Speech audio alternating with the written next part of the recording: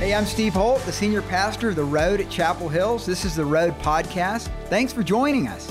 My heart is to empower you to change the world. I hope this message impacts you. Here now is our guest speaker.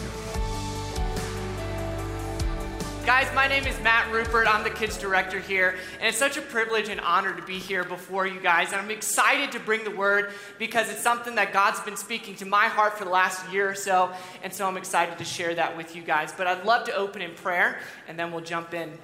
Father God, thank you for this day. Thank you for just this opportunity to speak. Thank you for this incredible church, Lord God. All these amazing faces that are sitting here and those who are watching online. God, I'm just so full of gratitude, Lord God, that you would allow me to speak to them, Lord. And I just pray that you would move today, that you would speak today, that we would hear your voice, Lord God, and that you would move through us as your church. In Jesus' name we pray. Amen. The title of my message today is Strangers in a Foreign Land. I just feel like that just sparks imagination with me. I'm a very imaginative person. But to go even deeper into that, I want to read you a quote from C.S. Lewis, and this is what it says. Enemy-occupied territory. That is what this world is. Christianity is the story of how the rightful king has landed, you might say landed in disguise, and is calling us to take part in a great campaign of sabotage.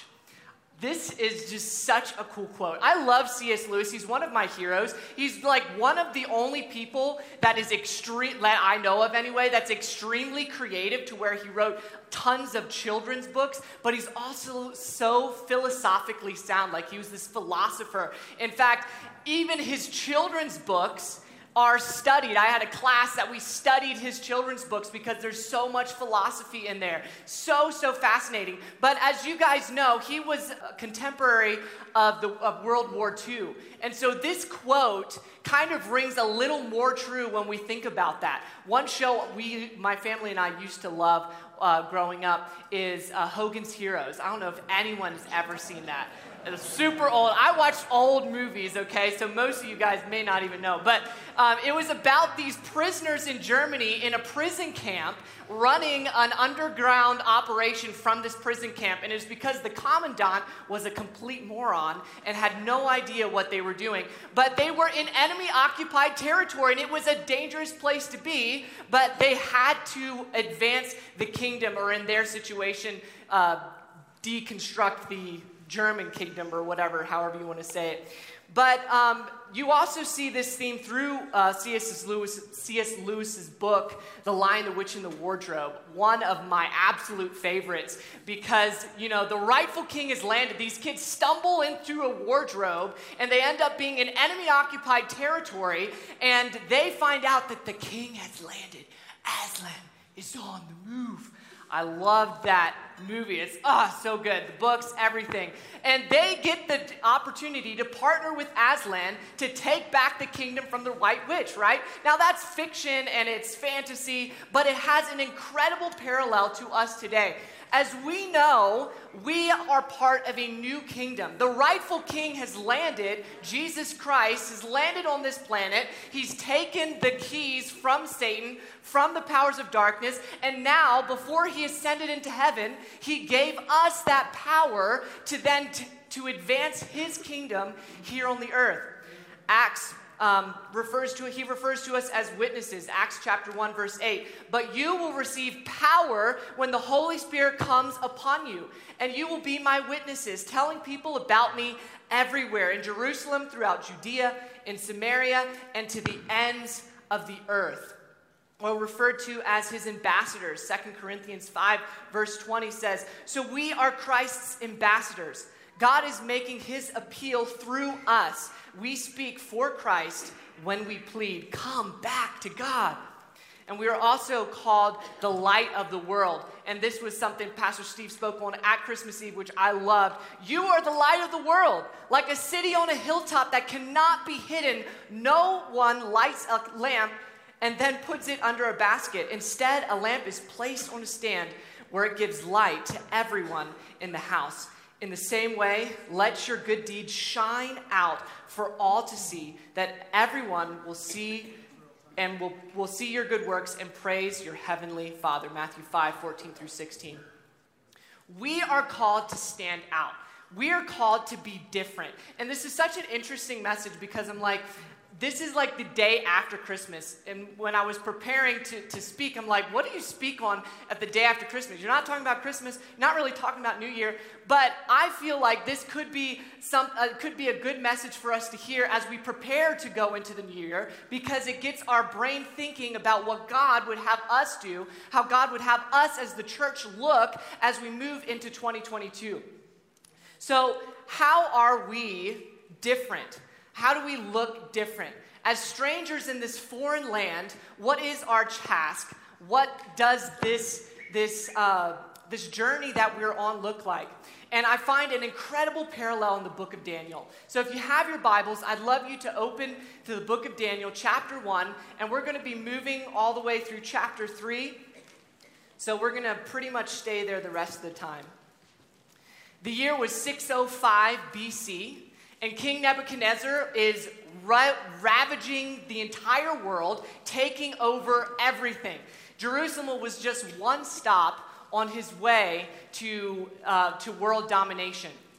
Now, he doesn't burn the city to the ground, but in several ways, he burns their pride to the ground. And we're going to look at what that is. So starting in verse 1, during the 3rd year of King Jehoiakim's reign in Judah, King Nebuchadnezzar of Babylon came to Jerusalem and besieged it. The Lord gave him victory over King Jehoiakim and Judah, and permitted him to take some of the sacred objects from the temple of God.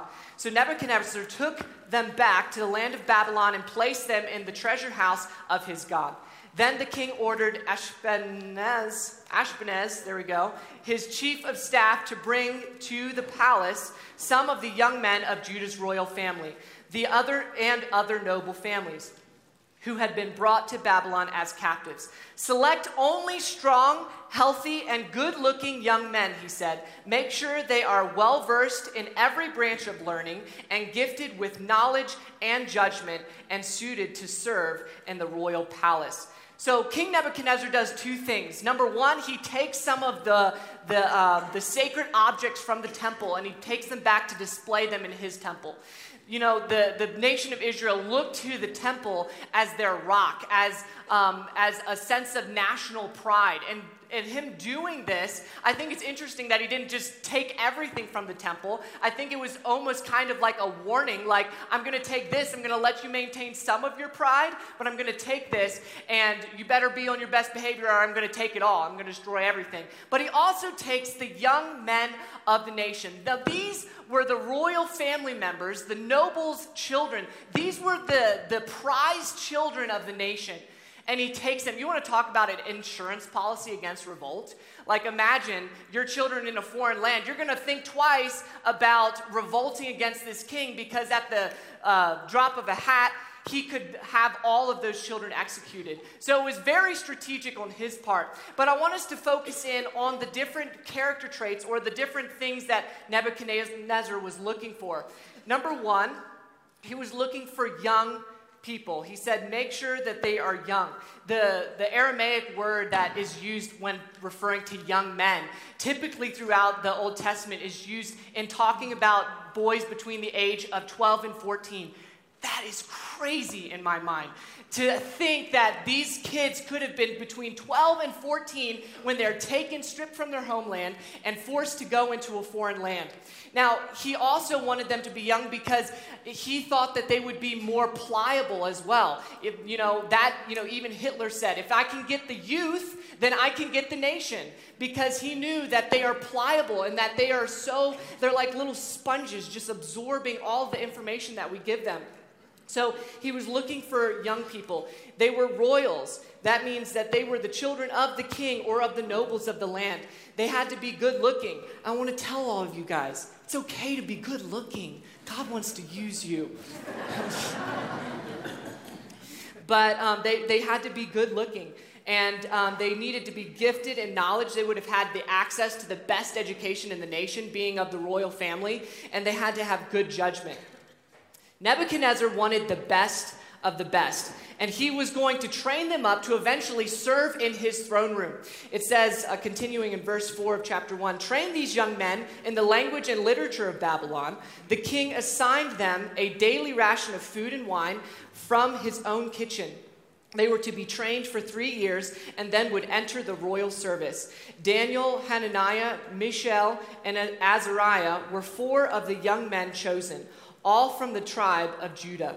The chief of staff renamed them each, and we'll look at those names in a minute. Now, in context to how Israel was being treated at this time, these young men won like the captives lottery. Like they weren't just exported. Like there's so many stories, of people Israelites going into captivity. But they were literally taken and put in the palace. They were given the king's food. They were given the king's education. They were like being pampered in a sense compared to what their family was going through. So this was actually a really pretty good setup for them in context to what everything else was going on. But we see that they were still different, that they still maintained that. But we see that Nebuchadnezzar tried very hard to integrate them into that culture. And we see the first sign of this in how he changed their names. He said he changed their names from Daniel was called Belteshazzar, Hananiah was called Shadrach, Mishael was called Meshach, and Azariah was called Abednego. So these names are actually so significant, and I was just so fascinated by the names because all of the Jewish names that they had pointed to their God. So Daniel meant God is my judge. Hananiah meant the grace of the Lord. Mishael meant he is the strong God. And Azariah, the Lord is a help. But he gives them new names. And each of these new names points to one of the gods that the Babylonians worshipped. Belteshazzar signified the keeper of the hidden treasure of Baal. Shadrach, the inspiration of the sun, which the Chaldeans worshipped.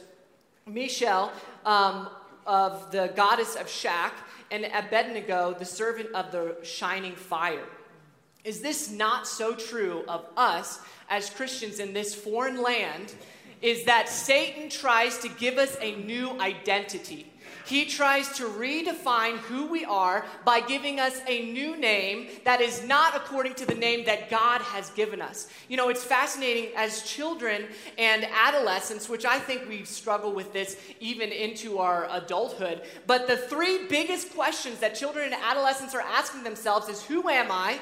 What is my purpose? And am I enough? For girls, it's more like, am I pretty enough? Am I attractive enough? For guys, it's, am I strong enough? You know, even as little children, what are they doing? They're like flexing in the mirror. You know, but girls, they're sitting in front of their little desk mirror, like putting on makeup. I have to look pretty, right?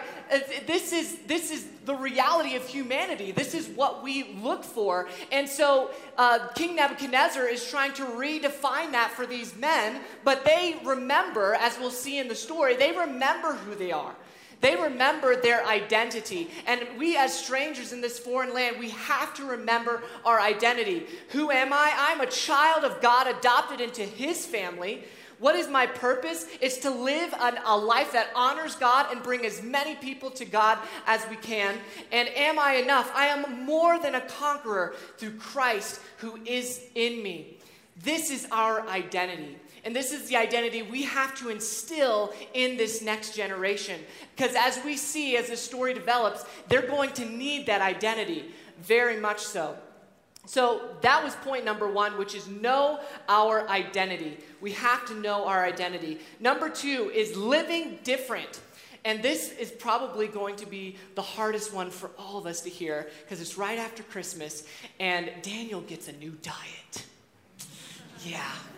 I don't know that any of us is ready to hear this yet. No, I'm just kidding. I won't be actually talking specifically on diet, so I can relax myself. But in this next chapter, they are faced with a challenge. This seems to me, oh my goodness, this seems so simple to me, right? So they are provided the best food of the entire kingdom at their disposal, and when they are presented with it, the Bible says that Daniel specifically, which I kind of feel like he was the ringleader. There we go. The ringleader, because it says that Daniel refused to eat the food of the king. He refused to eat the food of the king. I imagine like this kind of like they came together and they're like talking about this, and they're like, Daniel, listen, we've been through so much already. We've been stripped from our land. It's just food. If we're breaking any law, this is probably the smallest of them all. But eventually they all decide that they are not going to eat the food. So they go to the person, and I guess we'll read it here. Daniel chapter 1, verse 17, or not 17, starting with verse 8. But Daniel was determined not to defile himself by eating the food and wine given to them by the king. He asked the chief of staff for permission not to eat these unacceptable foods. Now, God had given the chief of staff both respect and affection for Daniel. But he responded, I'm afraid of my lord the king, who has ordered that you eat this food and wine. If you become pale and thin compared to the other youth your age, I'm afraid the king will have me beheaded. This is a big deal, right? But Daniel spoke with the attendants who had been appointed by the chief of staff to look after Daniel, Hananiah, Mishael, and Azariah. Please test us for 10 days on a diet of vegetables and water. That's hard. A friend of mine actually did the Daniel fast, and it was really, really hard. I have not done it myself, thankfully. But Daniel said, after 10 days, test us and see if we look any different. Then make your decision in light of what you see. So after 10 days, we know the story.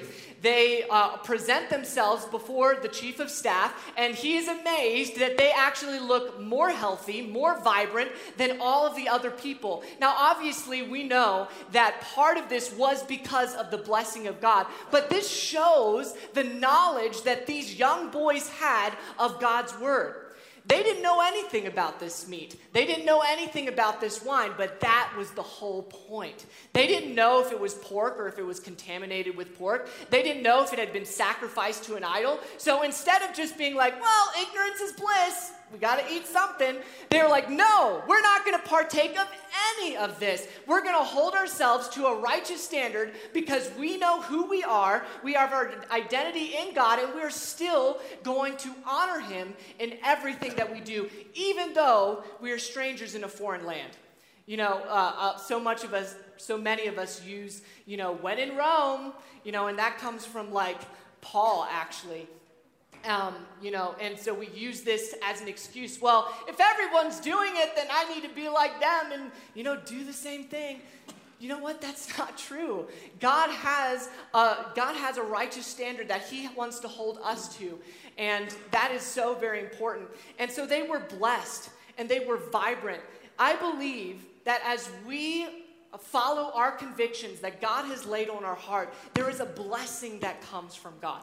Maybe that conviction is to turn off the television and actually spend time discipling our families. Maybe that is a diet change. Maybe that's something else. Whatever it is for you, how are we looking different than the people around us? That was something that always bugged me as a young person, was just like, man, if we're going to see all the same movies and we're going and doing all the same activities and we are, how do we look different than anyone around us?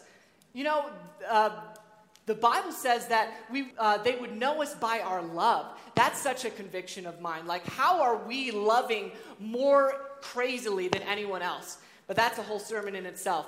But moving on to number 3. Number 3 is accessing the resources of heaven. Picking up in verse 17. God gave these 4 young men an unusual aptitude for understanding every aspect of literature and wisdom. And God gave Daniel the specific ability to interpret the meaning of visions and dreams.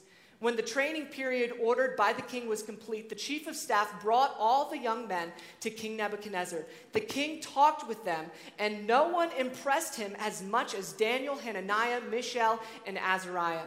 So they entered the royal service.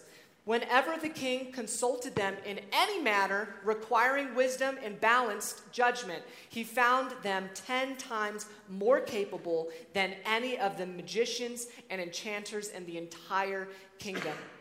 I believe that as Christians, we never have to be average in what we do. And I mean that in everything that we do. Sometimes we separate this, we categorize our life. This is work, Sunday is church and ministry, and Friday is family time. And God doesn't see it like that. He sees it all meshed together. And if you are a doctor or a lawyer, if we can connect to the King of Kings, the resources of heaven, then we can be excellent in everything that we do. This is a journal entry I wrote a few months ago, but it's in context to connecting to the resources of heaven. If you are a writer, get connected to the writer of the greatest narrative of all times. If you are an actor, get connected to the one who lived out the script that God predestined for him. If you are an artist, get connected to the artist who wove the fabrics of the universe together with the words of his mouth. If you are a doctor, get connected to the one who assembled the human body from the dust of the ground. If you are a lawyer, get connected to the one who found a way to appease the justice of God while demonstrating the love of God at the same time. That's a mental puzzler for me. If you are in the military, get connected to the one who fought for our freedom against the most powerful demonic forces in the cosmos and won. We have access to the greatest resource in the universe. God Almighty has torn the veil. He has given us access to the very holy of holies, where we can boldly approach his throne room and we can petition before him and say, God, I need your power. Would you fill me? And the Bible says that he will. It says that God knows how to give good gifts to his children. If you desire wisdom, God will give it to you. If we will just access the resources of heaven. Daniel and his friends got connected to the resources of heaven. And our next story demonstrates this perfectly. King Nebuchadnezzar has kind of a bad dream.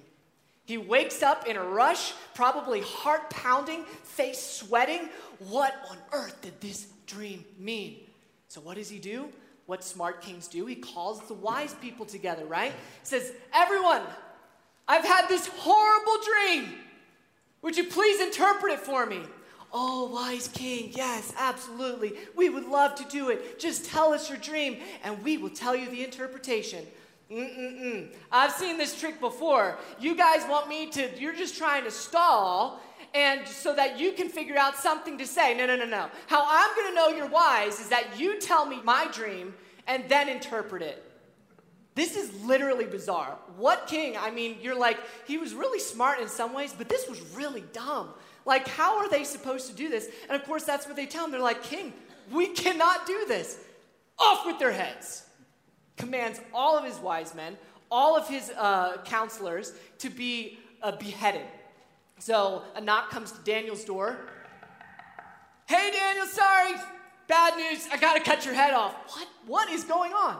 He's like, well, the king had a dream. No one can tell him what the dream is or the interpretation, so everyone's going to die. Give us just a little bit of time, and we'll petition God, and we will tell him what his dream is. So they go to King Nebuchadnezzar. King Nebuchadnezzar, I found a person who's going to tell you your dream. They just need 24 hours or however much time it was.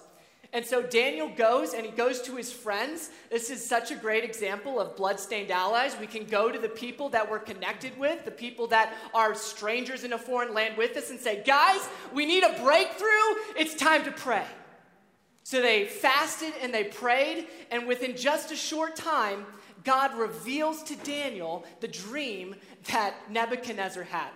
And Daniel is so overjoyed. He actually says like 10 verses of just this praise song to God, which is just really awesome. But we're going to skip down to how he addresses the king. And I want you to notice how he totally, every single time, points to God. Let's read this together, starting in verse 26. The king said to Daniel, "Is this true?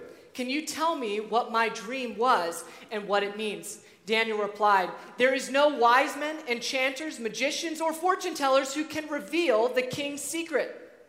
But there is a God Oh my gosh, that gets me so excited.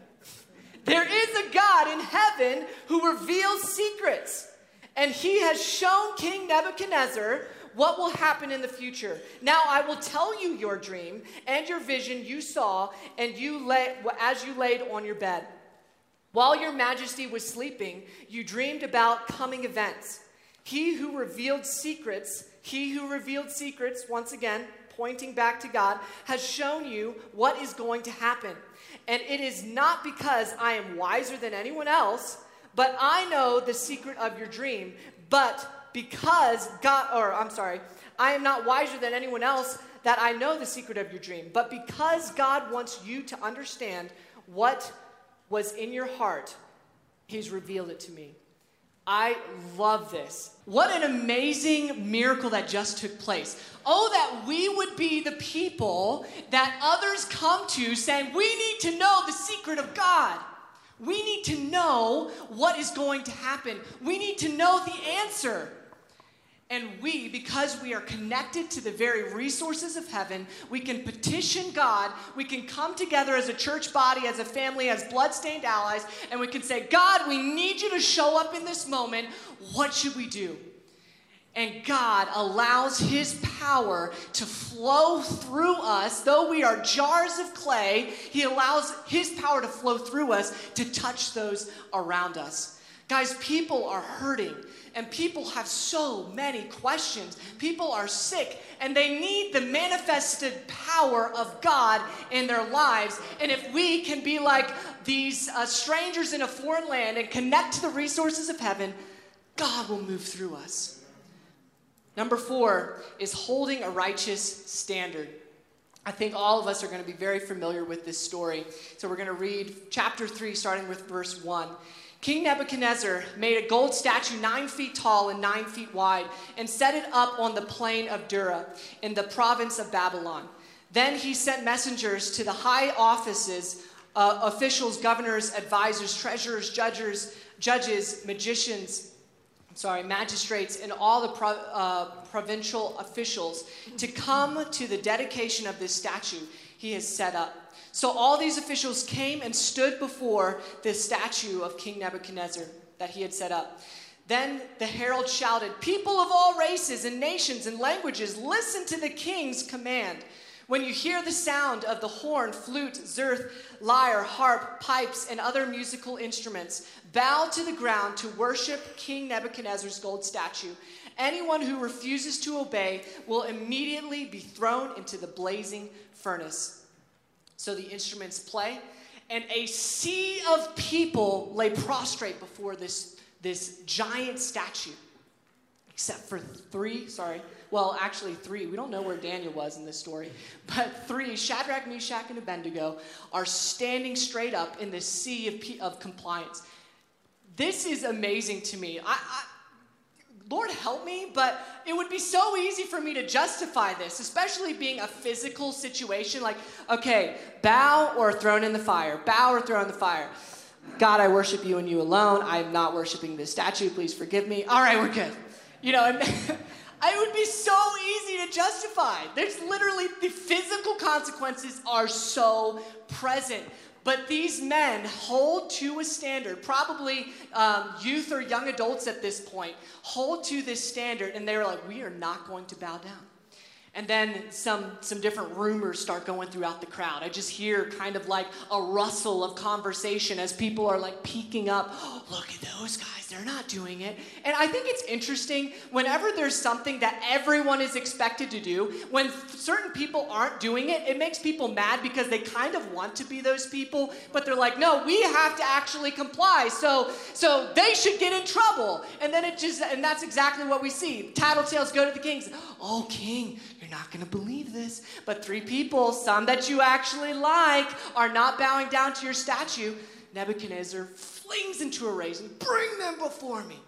So they come before him, and he is like, why are you not bowing down to my statue? I think he kind of liked them because he gave him a second chance. He's like, listen, I'll play the strings and the harp and the flute again and just bow down that time. But I want us to read their response.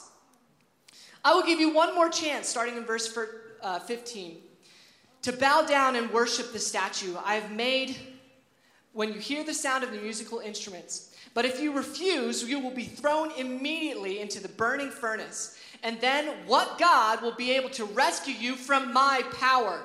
This is like evil, like, moment. He's like, what God will be able to rescue you from my power? Shadrach, Meshach, and Abednego replied, "O Nebuchadnezzar, we do not need to defend ourselves before you. If we are thrown into the blazing furnace, the God who we serve is able to save us. He will rescue us from your power, your majesty. But even if he doesn't, we want to make it clear to you, your majesty, that we will never serve your God or worship the gold statue that you have set up." How powerful is this? You know, what boldness these men as teenagers, as young adults, had to stand before the single most powerful person in the world and talk to him in this way.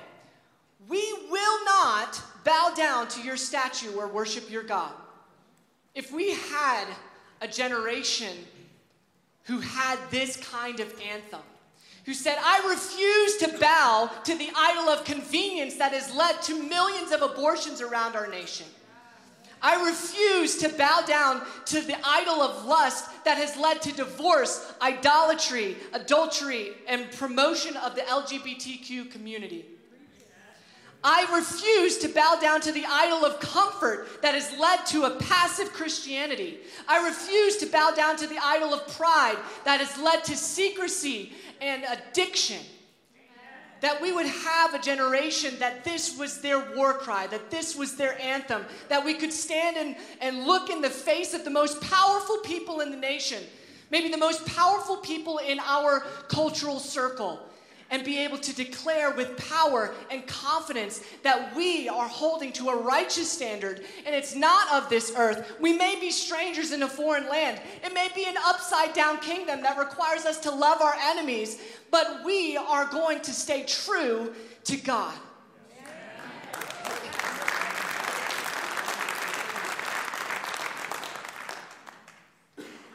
Our culture at large is demanding compliance. And I'm not just talking about COVID.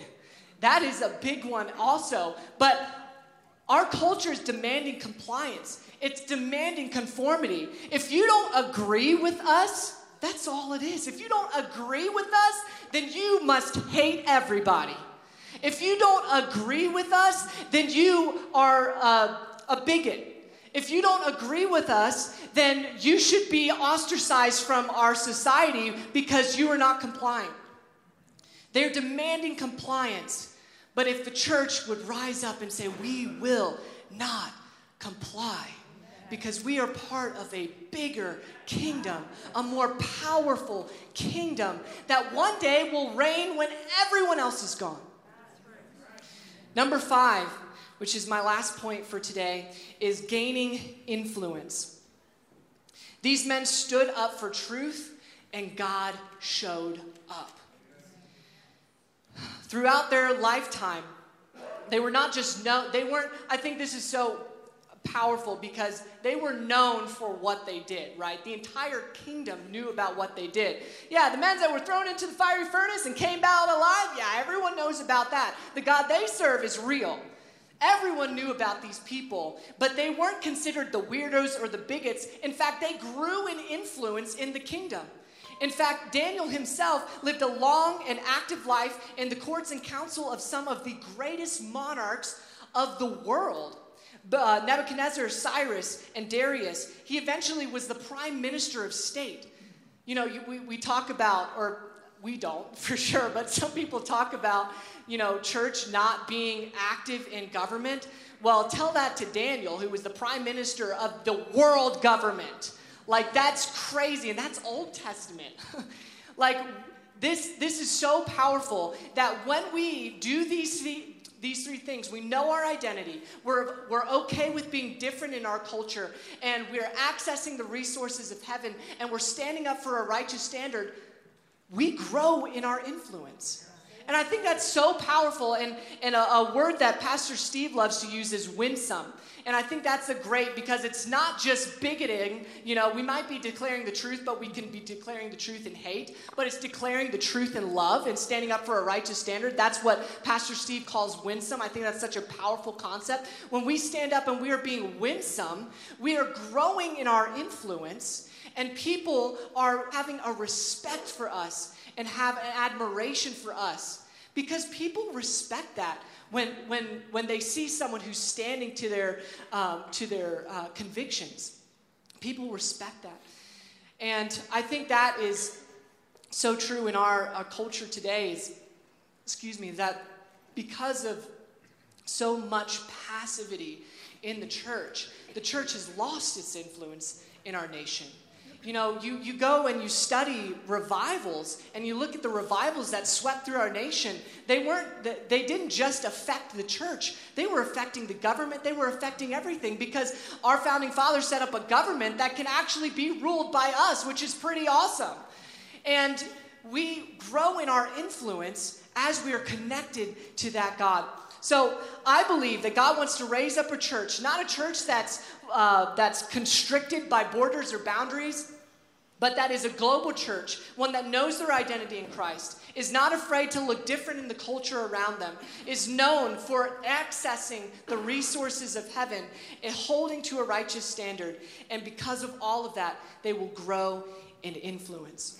I can't not talk about the implications that this has for children's ministry, for a generation, is that when we read this story and see 12, 13, 14-year-olds who have this kind of boldness, who have this kind of courage, that should be our goal, is that we are raising up a generation that has understanding of God's word, that they have a relationship with God's word that motivates them to actually follow him, and then they have the boldness to do it.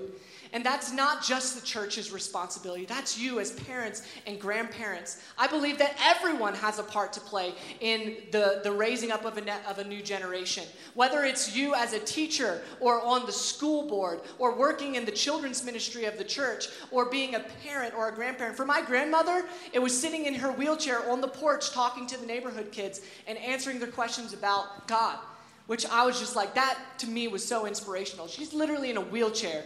And she is passionately telling these kids, and they're asking such big questions. It was so encouraging for me as a young person. But that's my vision, is to see a generation that is like this. That's like Shadrach, Meshach, and Abednego. That's like Daniel. That can be strangers in a foreign land and yet still stand out and make a difference and grow in influence. Father God, thank you, Lord Jesus, that we may be strangers in this foreign land, but God, you have empowered us through your Holy Spirit to make a difference and to spread the kingdom in this dark world. God, and as the darkness is darker, your brightness, your light is brighter through us. God, I pray that we would know our identity, that we would access the resources of heaven, that we would hold to a different kind of standard, and that we would be bold and grow in influence. God, I thank you for this. I praise you in Jesus' name. Amen. Hey, thanks for listening to the Road Podcast. It's been my joy to be a part of your life today. And you know, that's part of what we do here at the Road, and this is what I do in having this Road Podcast, is to empower people to change their world. My passion and desire is that you would take God's Word through the power of the Holy Spirit and make that relevant for your life. You know, the reality is that God has placed your life here on this earth to make a difference. And if you'd like more information about how to grow in Christ, if you need prayer, if you want more equipping in different areas of your life, go to theroad.org. God bless you.